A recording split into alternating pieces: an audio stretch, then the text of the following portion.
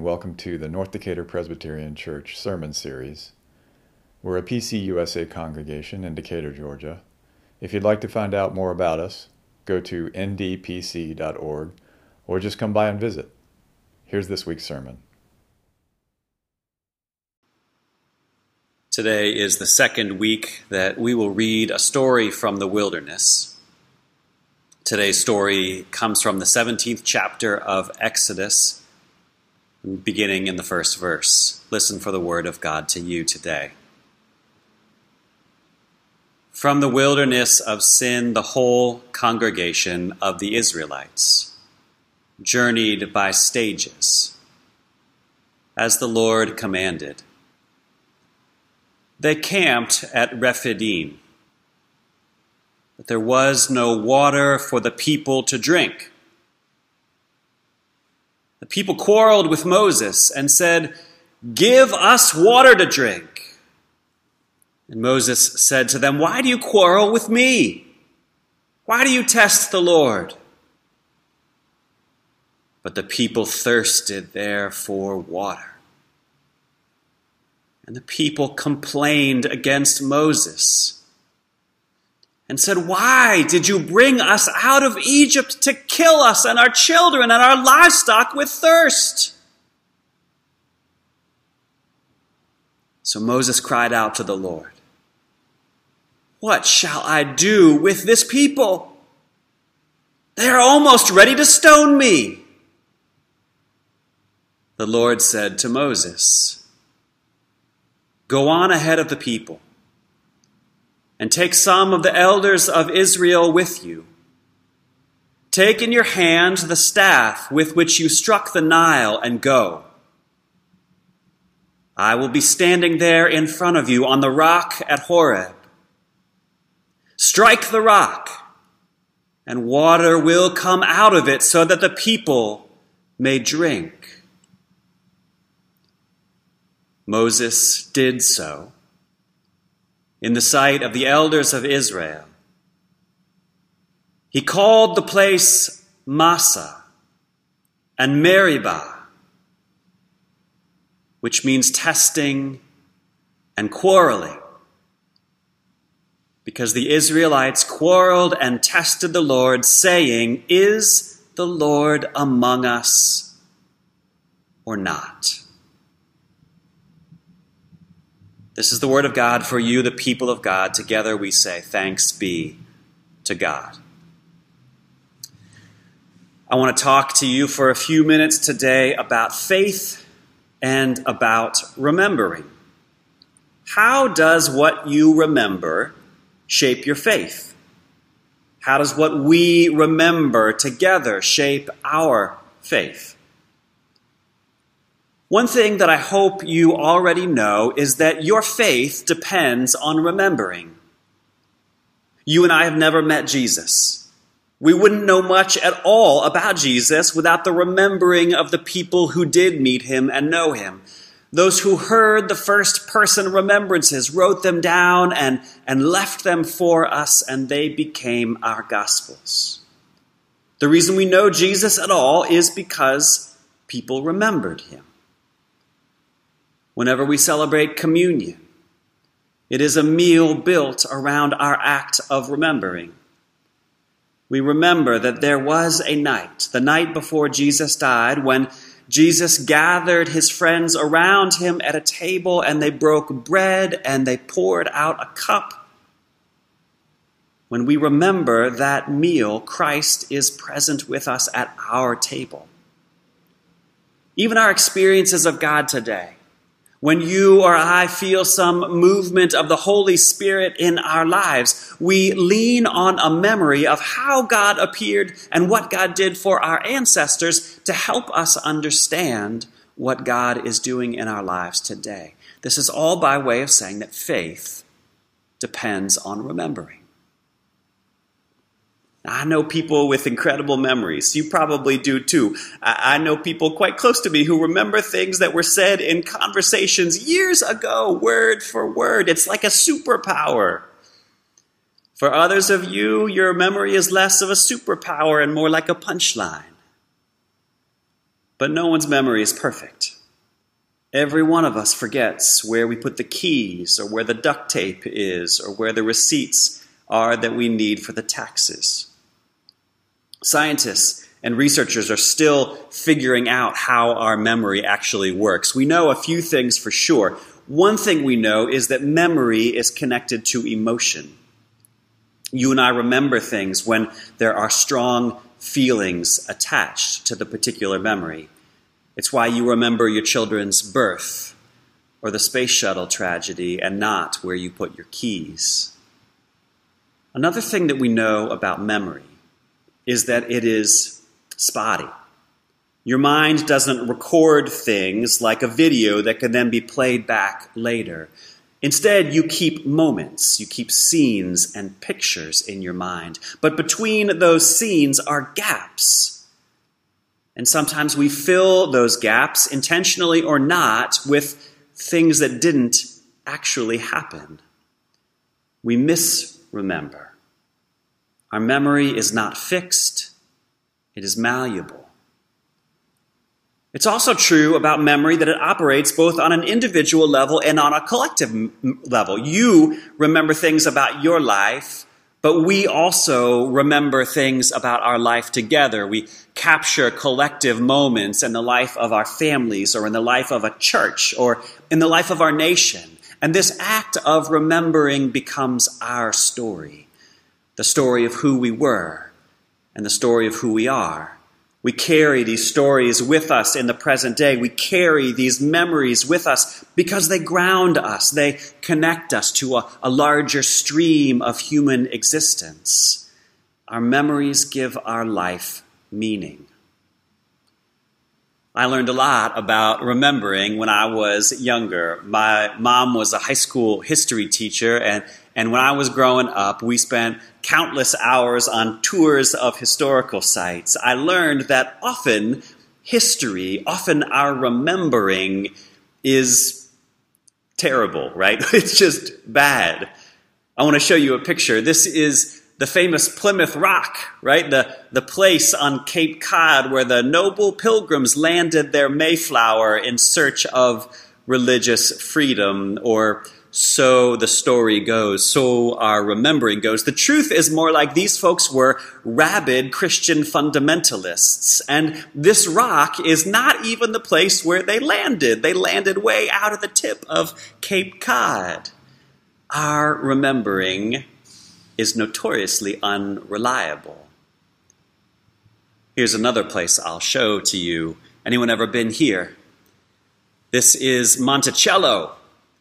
This is the estate of American founding father Thomas Jefferson. I went to Monticello 40 years ago, and I remember walking through those rooms and learning about Jefferson, about his brilliant mind and his love of art and history and science. And I remember being moved by his noble declaration. We hold these truths to be self-evident, that all men are created equal. We are endowed by our Creator with inalienable rights. Among these are life, liberty, and the pursuit of happiness.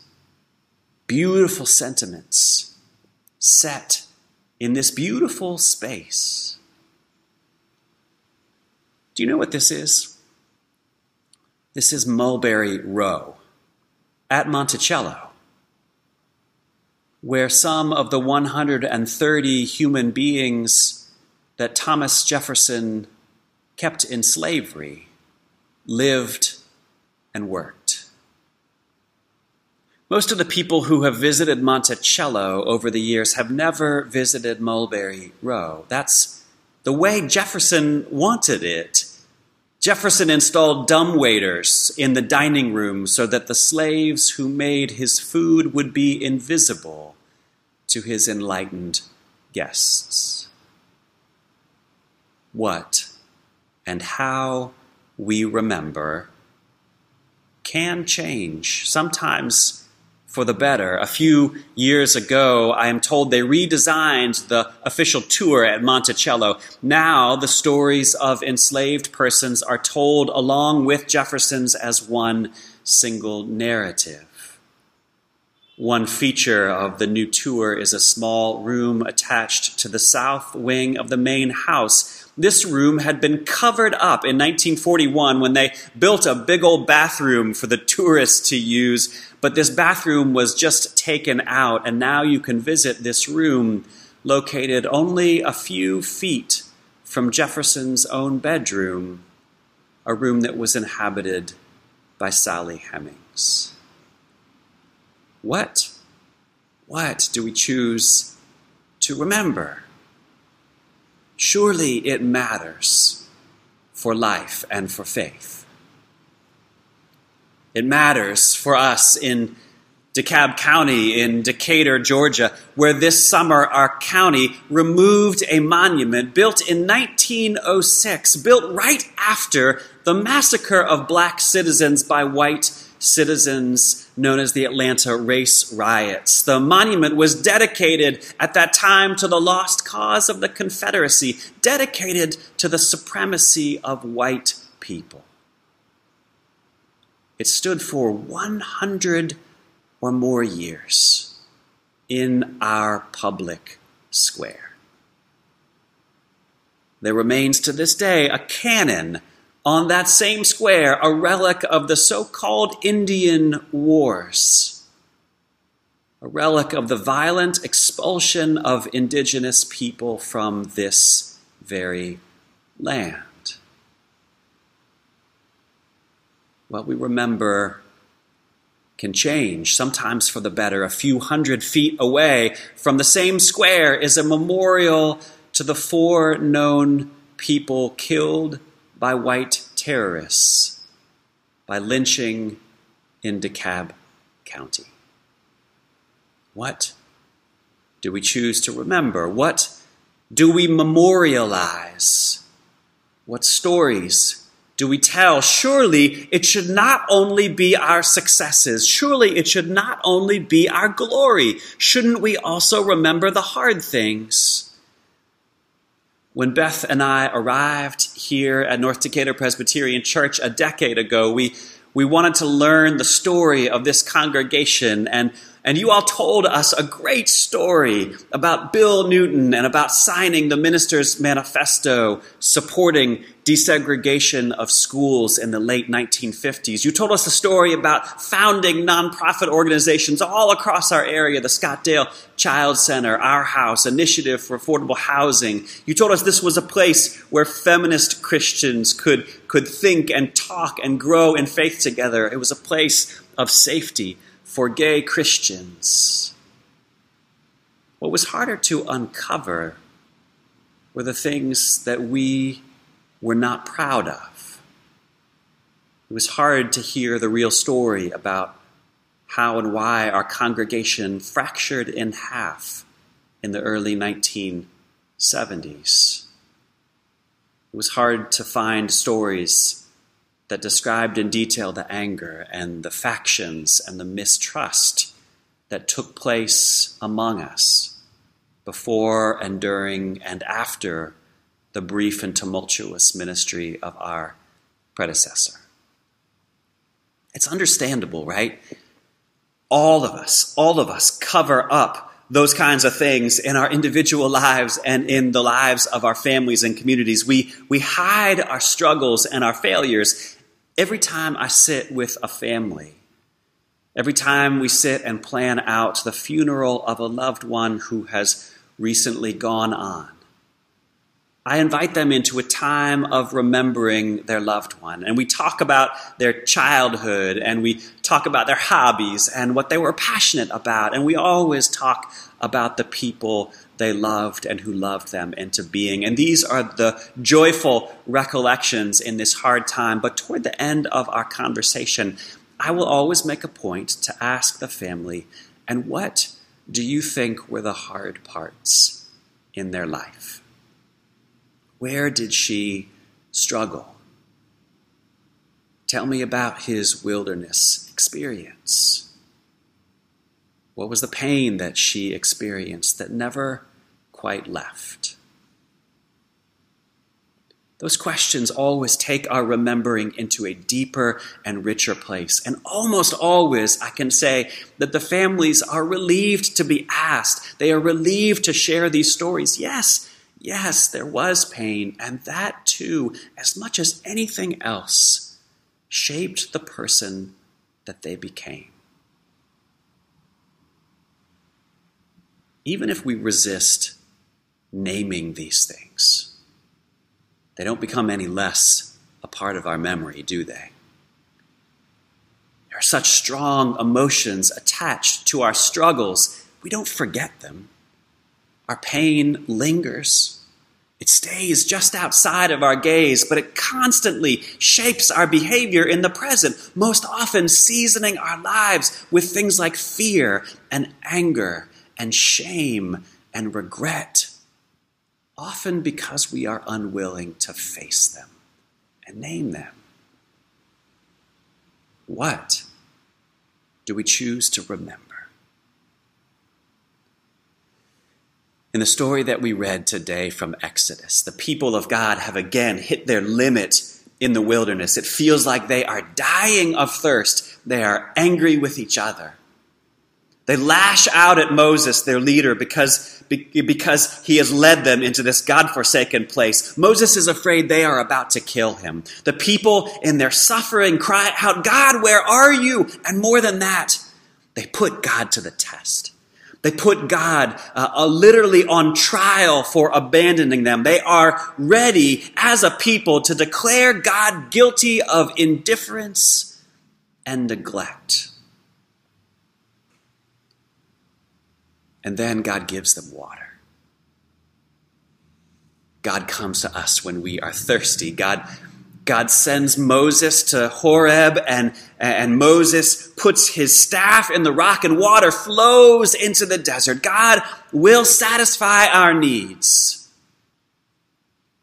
At another day and another time, I will preach about how God is always sending water into the dry and weary land, how God's presence sustains us in the desert.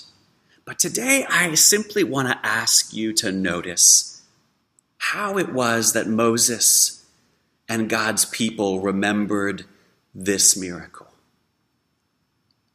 Now, you might think that they would call this place, "Here is where God quenched our thirst.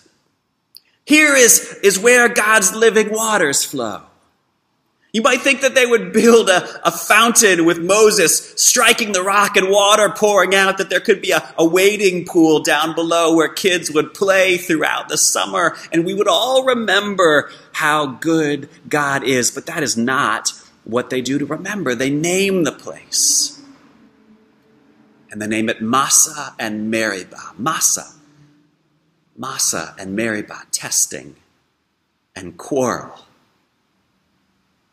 I don't know what committee of the congregation approved those names, but they're good names. Thank God they remembered in this way. Remembering rightly, remembering faithfully is not just remembering the good stuff. There is deep wisdom in remembering the hard things in life. We learn as much, or maybe more, about life and faith when we struggle with it. We need to remember the times when we cry out in our pain and in our suffering, when we cry out and cannot hear an answer, when we cry out and wonder if we are all alone. Shouldn't we remember? Shouldn't we remember the times in our weakness and despair that we caused pain to one another? Shouldn't we remember the doubt that we felt that is always a landmark on the journey to faith? Shouldn't we remember those times when we found a strength that only emerges in times of hardship? Shouldn't we remember that when God is silent, it doesn't mean that God is absent? And shouldn't we remember the cross, just as we remember the resurrection? The big story The big story in the wilderness and the big story of God is a story about God's presence, about God's abiding presence in our life, about God's deep compassion for us, about God's provision and God's grace toward all of us. But the experience of the Israelites and our own experience of God is also an experience of wandering, of being sometimes afraid, of being often angry. Our experience in the wilderness is one of asking out loud or in the dark, is God here or not? Our own experience is that there are as many nights when we cry, my God, why have you forsaken me? As days that we can affirm God's steadfast love endures forever. There are as many days when we feel like we're dying from a lack of living water as there are days when justice comes down like water and righteousness flows through our life like a stream. Shouldn't we remember it all? Remember the hunger and the manna. Remember the thirst and the water from the rock. Remember the dark night of the soul and the mercy that is new each morning. I hope that each of you will take this perspective with you as we continue to journey together in this our own time of wilderness. Find and gather up the manna each day. Notice the moments when water springs miraculously from a rock and drink deeply and feel refreshed in this time. But it is also good to name your suffering and your struggle. Name your grief and your sadness. Name your loneliness or your helplessness. Name it and remember it. I do believe that somewhere down the road, maybe months from now or maybe even years from now, you might have a memory of your Massa and your Meribah, your suffering, your struggling, your quarreling with God. And you will be able to help someone else who is going through their own wilderness, to help them trust that they will find a way through. When someone else is struggling and crying out, is God here or not? You could say, may I tell you my story? I have been where you are. It's a place called Massa and Meribah. And I want you to know that God is here. Even here. Especially here. Let the people together say, Amen.